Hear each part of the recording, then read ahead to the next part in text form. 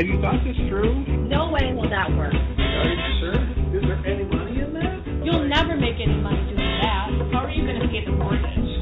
Just get a job. You're going to try and sell that? Why can't you be normal like anybody else?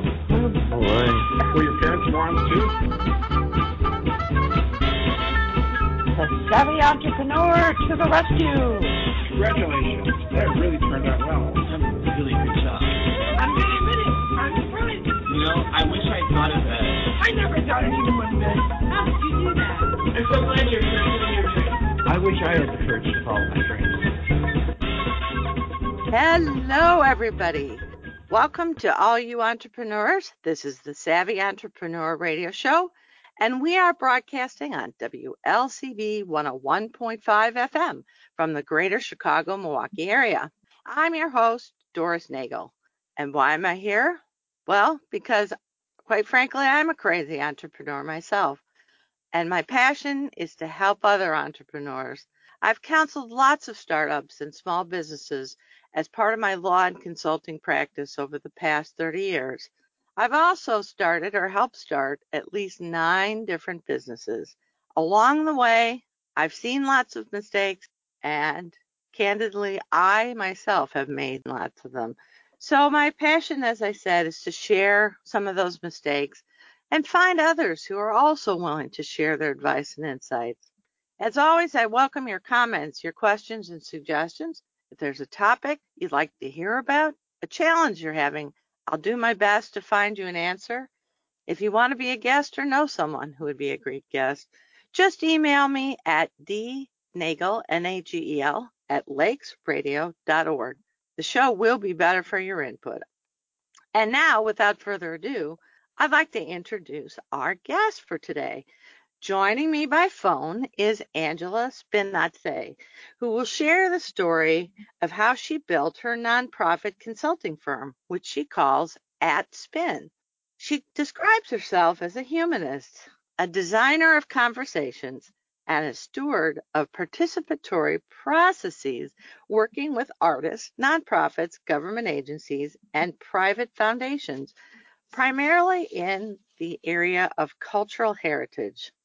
Angela started her career at the Art Institute of Chicago, where she worked on direct email campaigns and planned special events.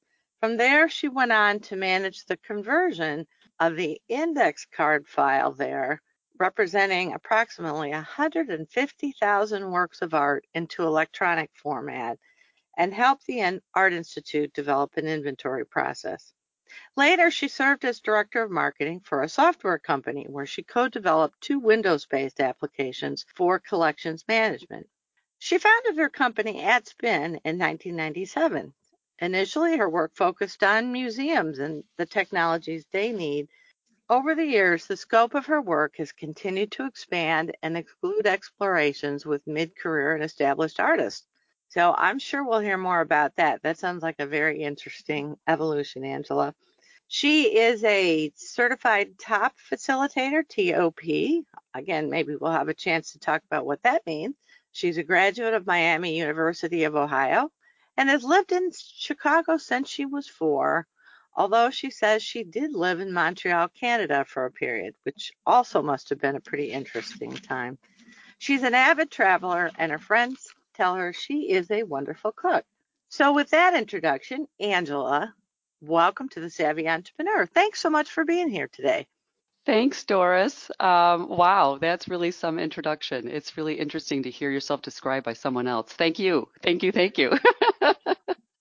A very interesting corner of the market, I guess I would say. I think a lot of people probably don't think about some of the challenges that historical museums and art institutes and art galleries and places like that, the technology transition that a lot of them needed to go through to really bring their whole collection management into the 20th century or 21st century. Is that something that is still ongoing with organizations? Oh, absolutely. It's definitely something, collections online, for example, being able to go to a museum's website and see what's in the collection, all of the collections, not just what's on display in the galleries. So if you think of, say, I was just at the Field Museum the other day, right? So there are millions and millions and millions of specimens and archaeological artifacts and cultural artifacts, objects from, Native American cultures and others, dinosaur bones, plant specimens, and very, very small percentage of that is really on display at any one time in a museum. Really? So Like what percentage would you say? It's like uh, 50%? no, 10%? like 1% or less. What? That's amazing. That's It is, incredible. yeah, it is pretty incredible.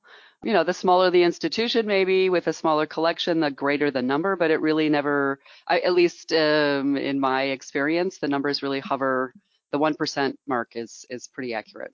So that So makes it all the more important that you know what you have that's exactly. not on display so that when you're changing out exhibits and things for cleaning or just to make them fresh and new, you don't even know what you have when you're talking about Yeah. that kind of that kind of an inventory. Exactly. And you think of the research, we don't often think of the research that goes on at museums. They're scholarly institutions. They're about learning. They're about gathering information, turning it into knowledge. So the early days that I was involved with creating software applications for managing collections was about exactly that. We started it with a physical inventory at the Art Institute of Chicago to actually take a comprehensive physical inventory of 150,000 plus works of art takes a number of years. So it started out being a very practical management type software. And now, of course, there are interactives in museums. There are virtual reality immersion experiences in museums. Technologies are used in a lot of different ways now. Very, very interesting. A whole kind of corner of the world that probably most people don't have much visibility to or even think about or maybe even appreciate when you go to visit a museum. How did you get started with your business? So you went to school at the Art Institute of Chicago, and so you obviously had a love of the arts and of things artistic and cultural. But how did you go from that to founding your own business? Well, it was a journey, as you say. It was a process of arriving at a point where I had spent a lot of time working with new technologies. I had, run this project, a portion of this project at the Art Institute of Chicago. So I was really the person who was responsible for the conversion of these cards. If you think of the old library card catalog, museums used to have the same sort of thing for objects in the museum, works of art, depending on where you were. And so I had done that work. I had worked with all the curatorial departments to help facilitate the taking of the inventory. I then went to a small little for-profit that was making software as well, and I just got frustrated. I got to a point in my career where I wasn't growing, and I needed to do something different for myself professionally. And of course, I saw an opportunity because this was again a time where a lot of museums of all shapes and sizes were looking to use technologies in new ways, and especially around collections management. So I saw an opportunity to provide a service that I knew how to do. I had a lot of experience in it, and I was sort of kind of at the point where I didn't really want to be designing software anymore. I think that's part of it too, right? You kind of think, well, but the thing I really like to do is I like to help. Like to help these, work with these different collections. I get to learn a lot. I'm somebody who sort of followed my curiosity. So I struck out on my own because it was, because I could, and there were people out there who I knew, colleagues who, of course, were willing to hire me to come in and say, hey, could you do that thing you did over there for us? Well, the last bit is probably a really important piece of it because there are people who develop a certain expertise and connections within a part of the marketplace, whatever that is. And a lot of people make their careers going from one employer to another employer, doing similar things, but different. So I think the interesting part, at least for me, is you probably could have gone to work for another large museum or art institute, but you chose to go the Yes. route of being a solopreneur or to start your own business. Talk a little bit more about the thinking there. Well, that's a really great question. It's true. I could have probably bounced around from place to place to place. I think part of it had to do with the fact that my own personality, I'm really a curious person. I love to learn from others. And what I found really intriguing was I thought, wow, what I could actually do is embed myself in different environments with the expertise that I've accumulated. But then every different kind of place that I'm in lends, right, an opportunity for me to learn and to add on to my own expertise. So working in an art museum, fine art museum, is very different than being in a natural history museum or working with a group of conservation scientists or working on public art. So you learn something in terms of the subject area, but also the way the institutions work internally. And I think I really liked providing that sort of outside perspective, and I could be neutral. I also didn't have to get involved in the internal politics. No, I was just going to say, having been part of the gig economy for a long time, I did some projects where I was embedded in a couple of companies, and I really enjoyed it because I did not have to spend time getting involved with the politics very much. It was really quite refreshing. And even when the organizations tried, I would emphasize to them, look, you're paying me for X. Does this add to Hmm. X? Right. And they would inevitably say, yeah, well, you're right. You don't need to be part of all of this. Well, and also I think at least I think I know when I think back to, how I was situated in a lot of these scenarios, right, working with my colleagues, I also could advocate for exactly what you're saying is the topic at hand, right? What we were trying to do was organize collections, make it easier to manage them, and provide greater access to them both internally and externally. And so that could be my sole focus. And I could advocate for the importance of that work and that, by bringing a group of people together, and typically it was a multidisciplinary group even within a museum. So Hmm. we'd had, the librarian was there, and the software engineers were there, and the educators were there, and curators were there, and administration, was represented. But we could really focus on the collections and providing access to them, and doing the work of the museum. So it's true, and I also think I'm not all that great at the office politics, so I could be an advocate for, let's just keep our focus here. Yes, we have to work with that, but let's figure out a way to do it in a positive way. It's interesting. I share that I've never been very good at office politics, and I never enjoyed that part of working in an organization. And it seems like whenever you get more than about three people in a room, it starts to be an inevitable part of, Right. of group think or group dynamics. But, the other thing I'd be interested if you felt this as well, is that I felt freer to sometimes express more controversial opinions. In Mm. other words, I didn't feel like I had to. Sometimes I think groupthink starts to come into play in organizations, and sometimes you really need a person to say, "What? What are you Hmm. talking about? This makes no sense. Let's Right. step back here for a minute." And I think when you're not an employee and you're not worried about keeping your job or being fired or demoted or not promoted or whatever, it gives you some freedom to be able to do that. Did you find that as well?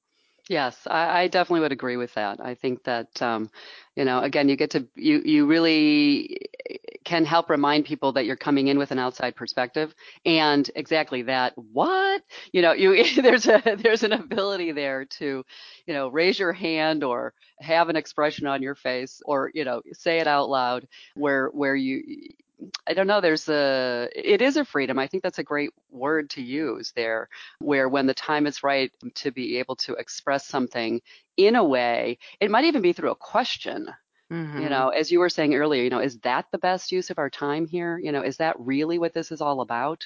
And also, I think to sometimes call for a halt of when you're going down a tangent.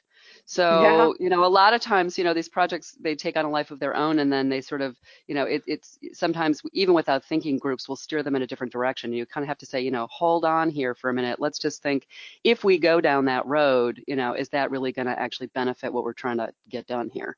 right. So I think there's both. You can definitely help keep things on track, and yes, you can ask the questions that everyone's afraid to ask or no one wants to ask because they're afraid of the repercussions of having asked it. Well, um, and I think sometimes consultants are brought in with the expectation that they will bring a different perspective. yes. So Yeah. you almost have permission from the get-go to say, no, I'm not sure that's right.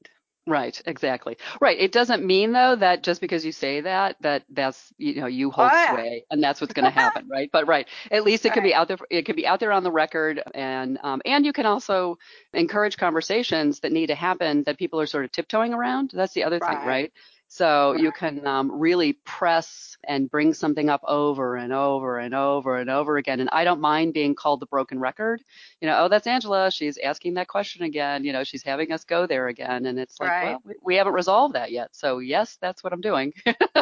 Well, and sometimes I think with larger organizations especially, it may take patience and persistence, but it is amazing how you can make changes in an organization over time Yes, just by being the pain in the butt, by being the broken record, by having conversations with enough people offline that things actually you can see change. And that's, I think, often what we independent consultants, at least as service providers, find very rewarding. absolutely.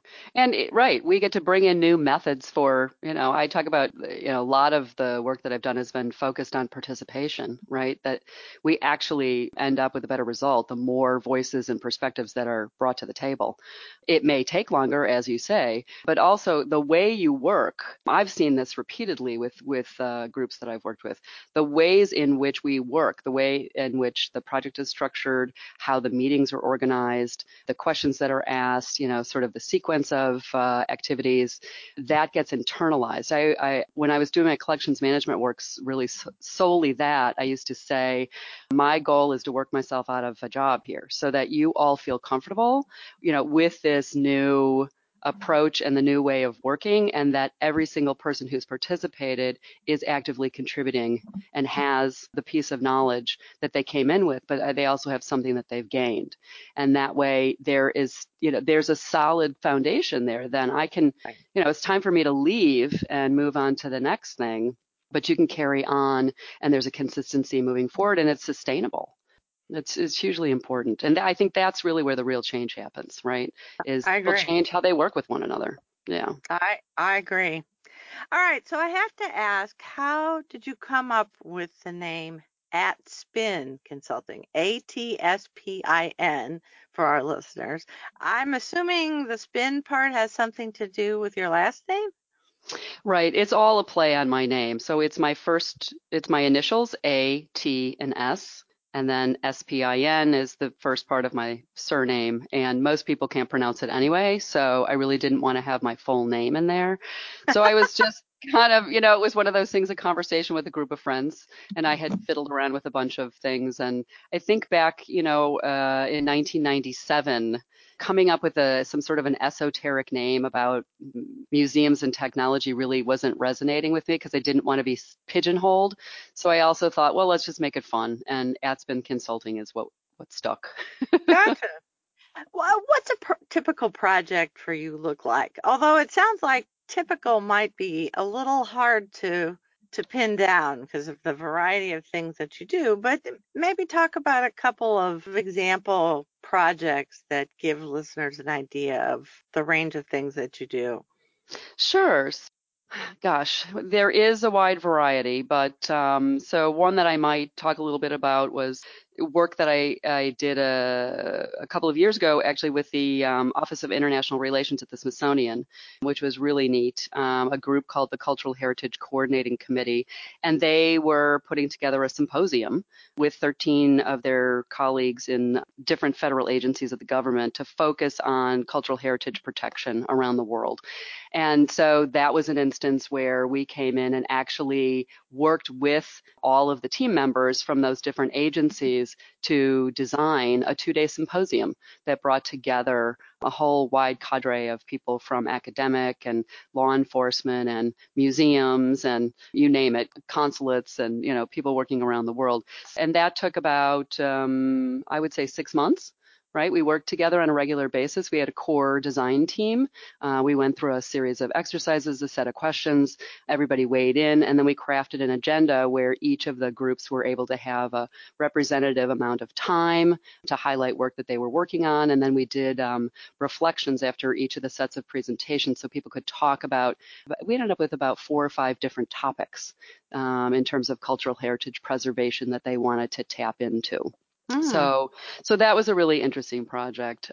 More recently here in the state of Illinois, just this past year, I worked with a group at the Illinois Student Assistance Commission, and we did a set of workshops around their, strategies for where they're headed. And this is the group that does things like they manage the MAP grants for students looking for financial aid to get into colleges and universities after high school. Yeah, so it's a really interesting commission. It's been around since the 60s, but it's filled with a lot of really young people who have got tons of ideas about, how to engage with high schoolers and their families to help them get the resources that they need. So you can imagine, right, at government agencies, there's a lot of constraints, but then, a lot of times those constraints can really help fuel creativity. So we had a really interesting couple of days there.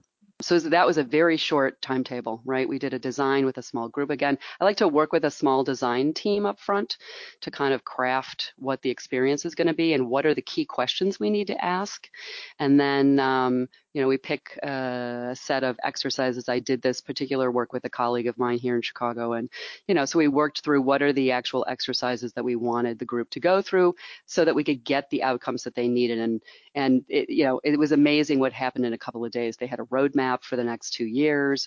They had team leaders, who self-assigned themselves to, lead some of these initiatives. They had selected some people internally to actually help facilitate the rollout. That was really great. So that was a lot of fun. So, that's a smaller project, a larger project. And then just the other day, I was working with a colleague who is a librarian who started a couple of years ago. She started a literacy nonprofit to try to help insert into that, how do I describe it? She's all about books and getting books to children and families with family members who are incarcerated. She actually runs a book club at the county jail and, works with, how do we make sure that families read together and read with each other, and so that young kids hear their family members reading to them and they can read back. So it's really interesting. And she's got a small little, it's a small group of people who are working on this. And so I've been working with her for the past couple of years just to keep that nonprofit. It's hard. This is another thing, right? It's small nonprofit. You're just getting off the ground. So how do you stay focused on all those things you need to do in a given year just to move forward in, getting the nonprofit established? I was going to ask you a little later, but I think this might be a great segue to talk a little bit about some of the challenges of working with nonprofits. Having been involved with a number of them myself, including being a board member on a couple of them, there is a huge range of professionalism and focus and Yes. balancing that passion for whatever the nonprofit's mission is with actually doing stuff that matters is hard Right. for a lot of these organizations. It is, I think, because, right, as you say, right, passion fuels the work. And so a lot of times passion gets in the way of being productive. And I think that is out of a genuine, right, it's out of this genuine desire to do good in the world. And I think what sometimes happens is if that fuels everything, then it's really hard to be disciplined about the things that you really need to do in order to advance and realize that change. So you go from an idea, to something that's been turned into a little bit of an organization, and then, but what does it mean to actually grow it, and not grow for the Right. sake of growing, right? Grow because you understand now you have a need.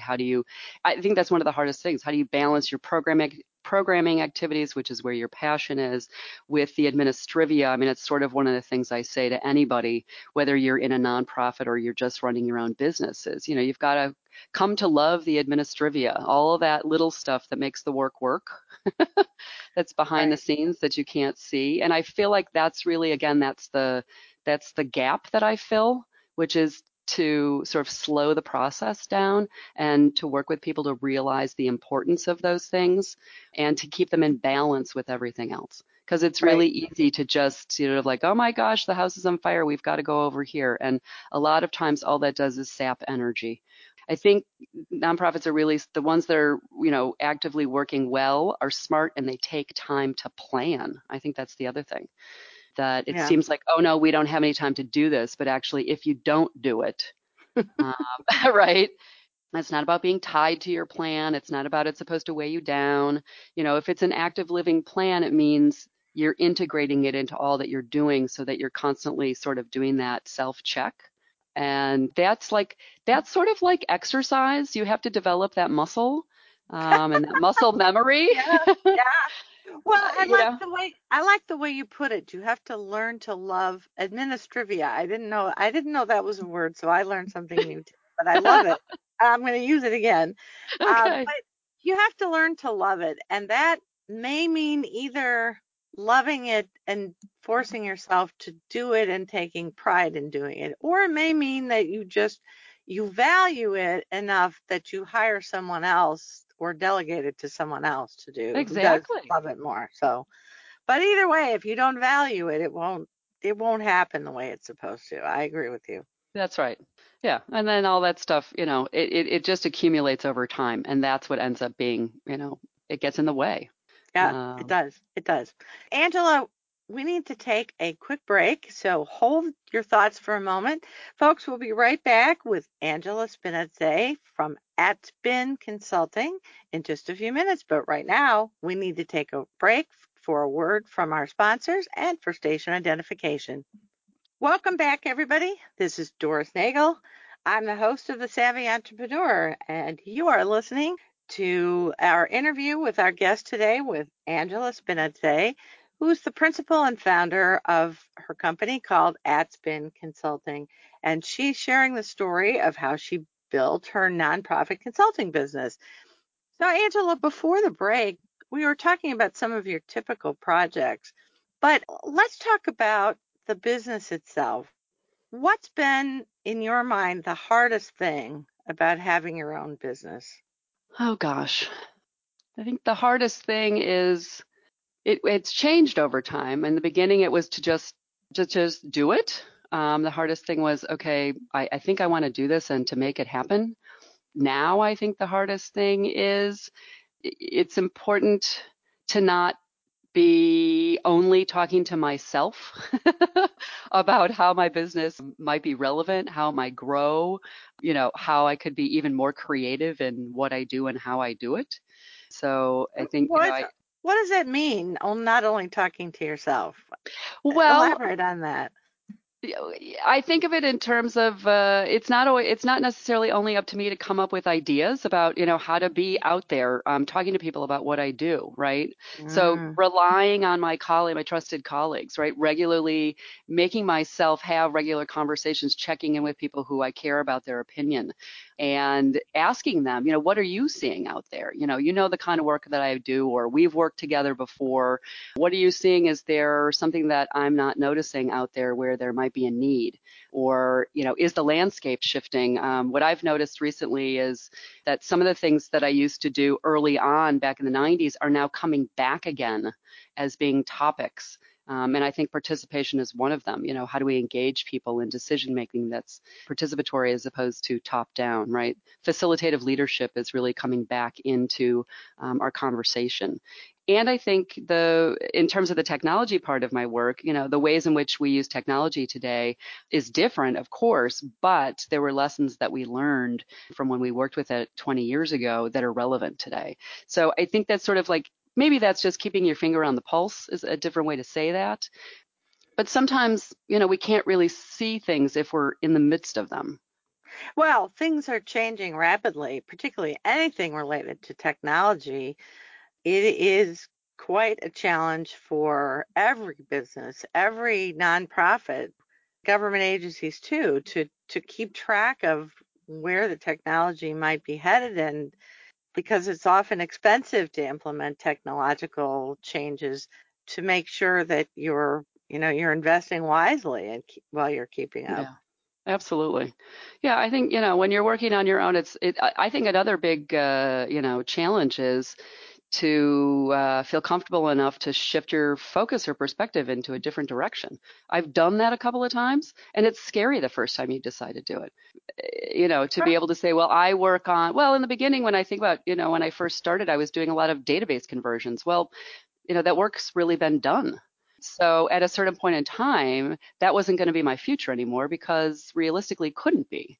So, how do you actually, again, that thing of self-reflection, how do you take into account what it is that you've done, the accumulation of your experience, but then prepare for, be ready for, and sort of take a leap of faith, if you will, right, towards either introducing a new skill set or, sort of being able to say out loud, well, I don't do that anymore. I think it's hard to say that.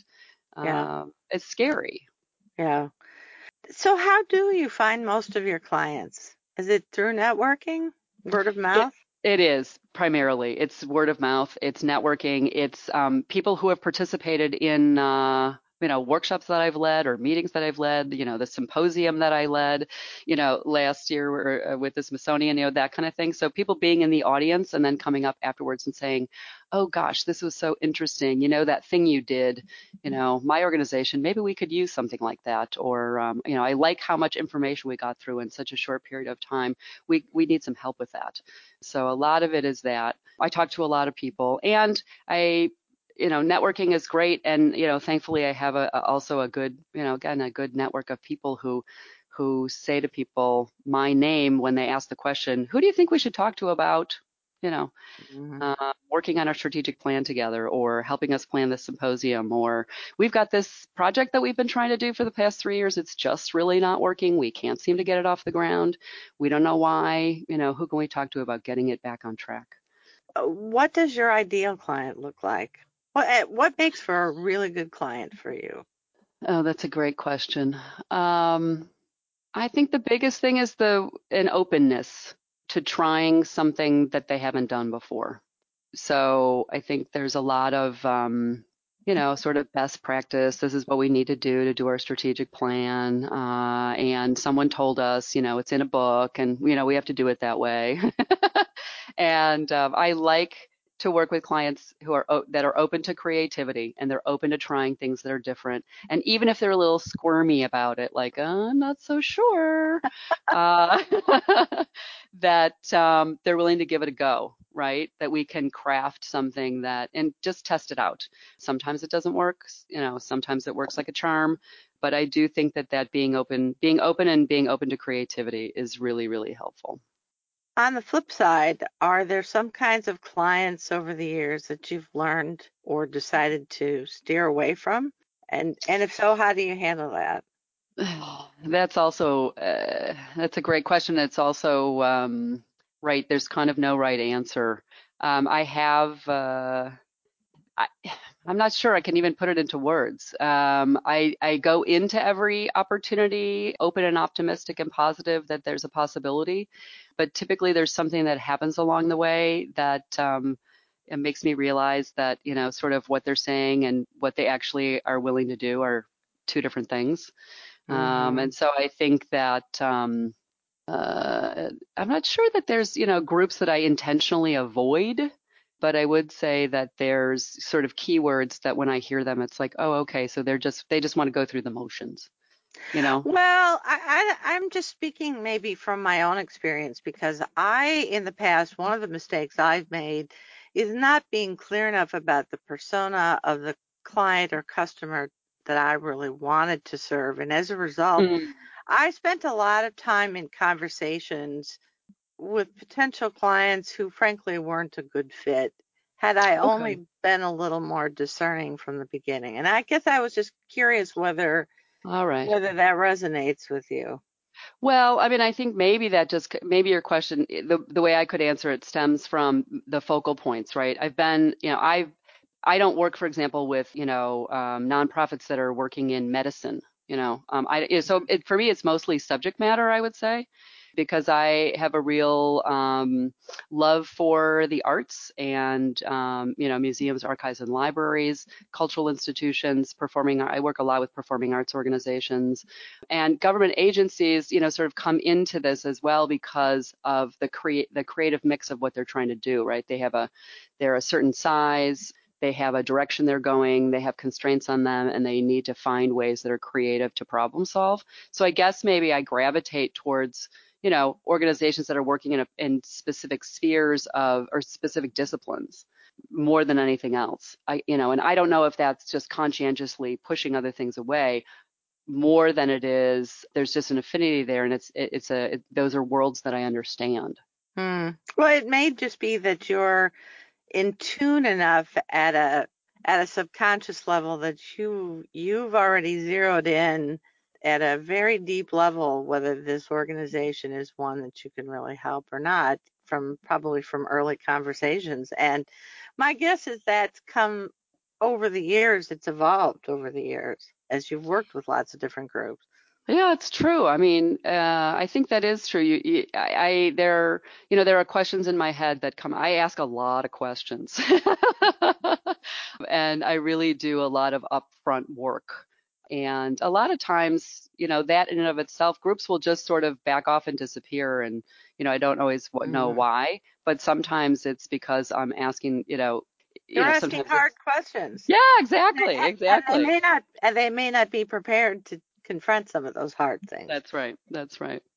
Well, so not every business, in fact, really none that I know of, small businesses are all sunshine and rainbows and unicorns. What are some of the biggest roadblocks that you've encountered over the years, just in terms of running and managing your business? And what do you do to get through those rough patches?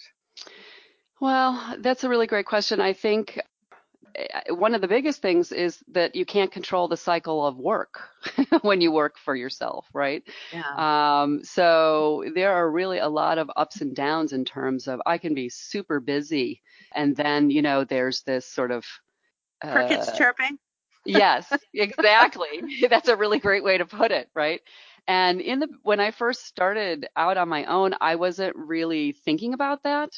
It hadn't actually occurred to me because, of course, one of the reasons why I started the business is because there was work. So I think that is where it's that the advice I give out to others I have to take to myself, which is plan. I have to plan. I have my own plan for my work, for my business, for where I want to see, we're going. And that has to take into account these challenges that the work is not consistent. And so to actually have already outlined some things that I can be working on during those times of the crickets, right?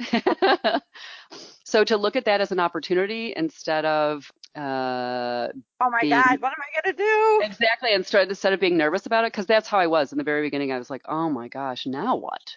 Here I Right, am. I have no right, control over this, right? right.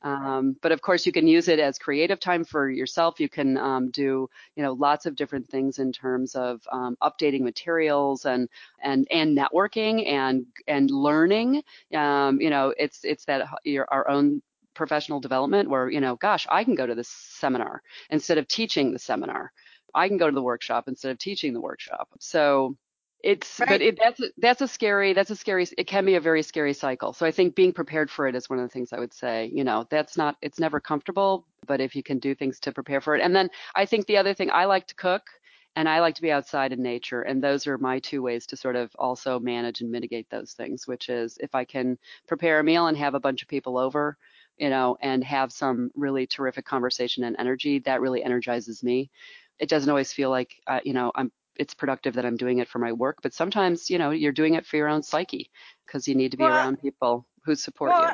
and when you are your business, I think that's something else that oftentimes I see solopreneurs forget is that they are their best asset. They Yeah, are really, at the end of the day, the only asset. And if they don't exactly. take care of themselves and their mental health and their physical health, what's it all for, really?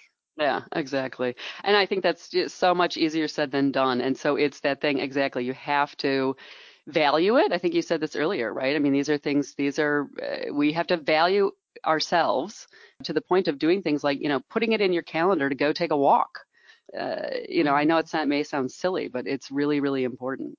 Yeah. Because those are the loneliest times when you're thinking, okay, I've just gone through this wave of fabulous activity. And also I think being around people, that thing of when you're working, especially when you come into groups or you're bringing a small group into a team, there's that camaraderie there, and then all of a sudden it's gone. Right. And I think that's tough. Those transitions from super active to less active, they're challenging. Well, and I'll speak again for myself. The transition of going from being needed every day to not being needed by that Mhm. group of people anymore. Right. It's a little like sending my daughter off to college. It's like, whoa, what happened? Exactly, Who exactly. am Yeah, I now? it's true because all of a sudden, right, they were part of your world on a very regularly scheduled basis, right? And then all of a sudden they're not, and keeping in touch with people, right, over time. I mean, I really love it when groups that I've worked with, I'll hear from somebody and say, "Oh my gosh, Angela, like we're sending you this note. We thought of you the other day." Or I had someone send me something not that long ago that was like, "So and so was channeling you the other day." She asked a question that Oh, we all kind of looked at her and said, "That's an Angela question. Um, wow. so it's great Yeah, to hear that, but we don't hear it enough, I think is, really also what I would I say, right? absolutely, that has been my experience too. So, listeners, if you have a consultant or a service provider who's given you great service, remember to give them a virtual hug every now and then because it means a lot to us. All right, Absolutely. so Angela, you touched on something I would be interesting to talk about. You mentioned that you spend some of the downtime working on planning and where you'd like your business to grow. Talk a little bit more about where you see your business going ideally. What would you like it to look like in 3 years, 5 years?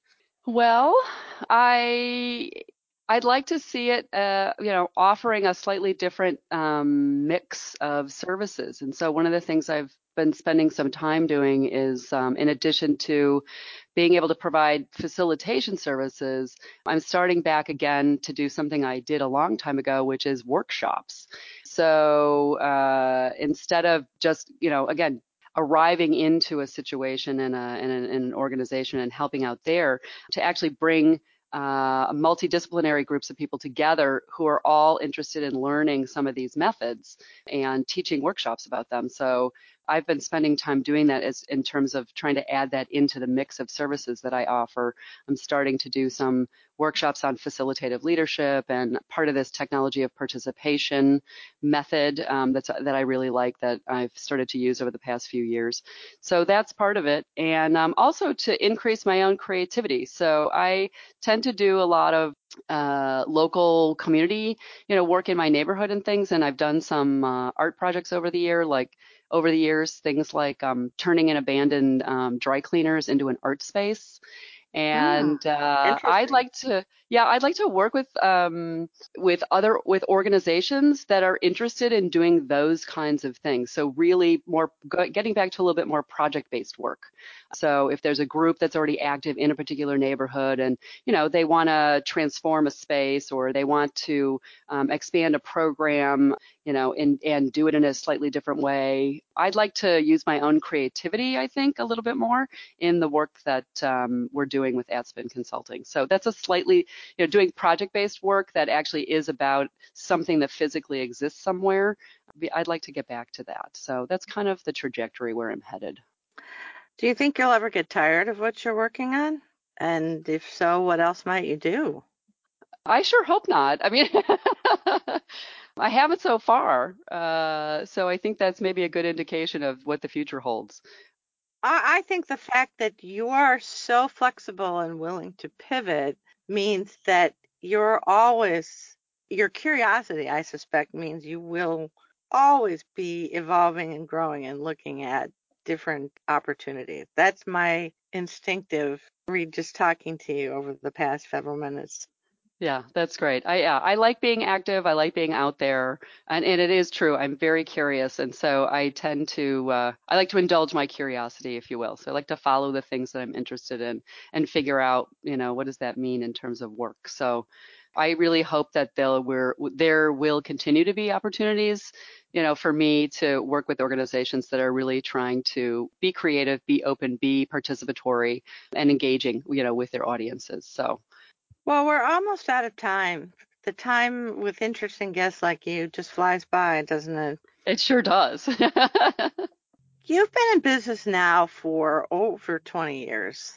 And if you today were looking back, what would you tell your younger self, Angela, when you were starting out? What advice would you give her?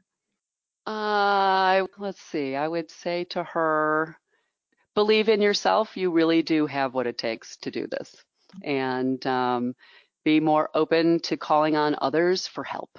Or support, maybe. Maybe it's not help, right? But I think I really took on, I have to do this myself. And I would actually encourage people to really, call on your trusted colleagues. They really want you to do that. And I think sometimes they don't know how to get involved.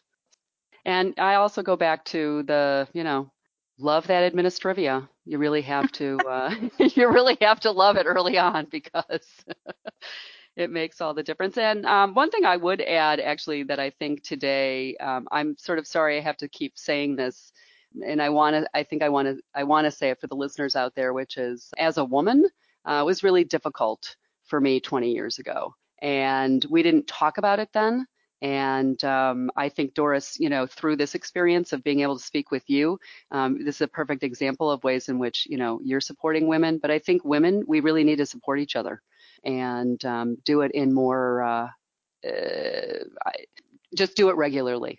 Whatever it is, the littlest, tiniest thing that you can do to help another woman working in in any kind of a business, any kind of a venture, she could use your help. I totally agree with that. It's interesting, a footnote as we wrap up, which is that I originally started out wanting to have the show be about women entrepreneurs and support for women entrepreneurs, but I couldn't get enough guests to have regular shows. Wow. Okay. My goodness. All right. Well, maybe we need to remedy that. So all you women out there listening, please Absolutely. I send want to Doris hear, suggestions for well, and people to not just interview. entrepreneurs, but women who support entrepreneurs too. Yes. And because there's lots we need as entrepreneurs, we need support from lots of people, whether it's web designers or marketing support or accountants or lawyers or people to help us raise money, whatever it is. There's Hmm. a lot of different ways. But if there are those of you who are women owned businesses or senior management who are women, contact me because I would love to chat with you and feature your story. So as we wrap up, Angela, if people are interested in learning more about ATSPIN Consulting or they just want to reach out to connect with you to maybe meet you or explore Sure. ideas with you, what's the best way to reach you? Well, I think to learn a little bit about me, they can go to my website, which is atspin.com, ATSPIN.com, or send me a message directly. My email address is ATS, my initials, at ATSPIN.com. I'd love to hear from you. Thank you so much, Angela, for being on the show today and for sharing some of your experience and advice and stories. I really appreciate it. Thanks, Doris, for the opportunity. It's been a pleasure speaking with you, and I look forward to keeping in touch. I look forward to the same, and I hope our listeners have enjoyed talking with Angela just as much as I have. You can listen to an on-demand recording, a podcast of today's show, along with other free information and resources for entrepreneurs. You can either go to the Savvy Entrepreneur show page at lakesradio.org or to my consulting website, which is globalocityservices.com, or my law support and resources website, which is called forsythialaw.com. Be sure to join us next Saturday when our guest will be Steve Deinhardt, who runs something and created something called Moolah Pitch, which is a crowdfunding platform that helps Wisconsin residents support Wisconsin businesses. And Stephen will share with us about what crowdfunding is and isn't and how to be successful at it. It'll be a great listen, I promise, so be sure not to miss it.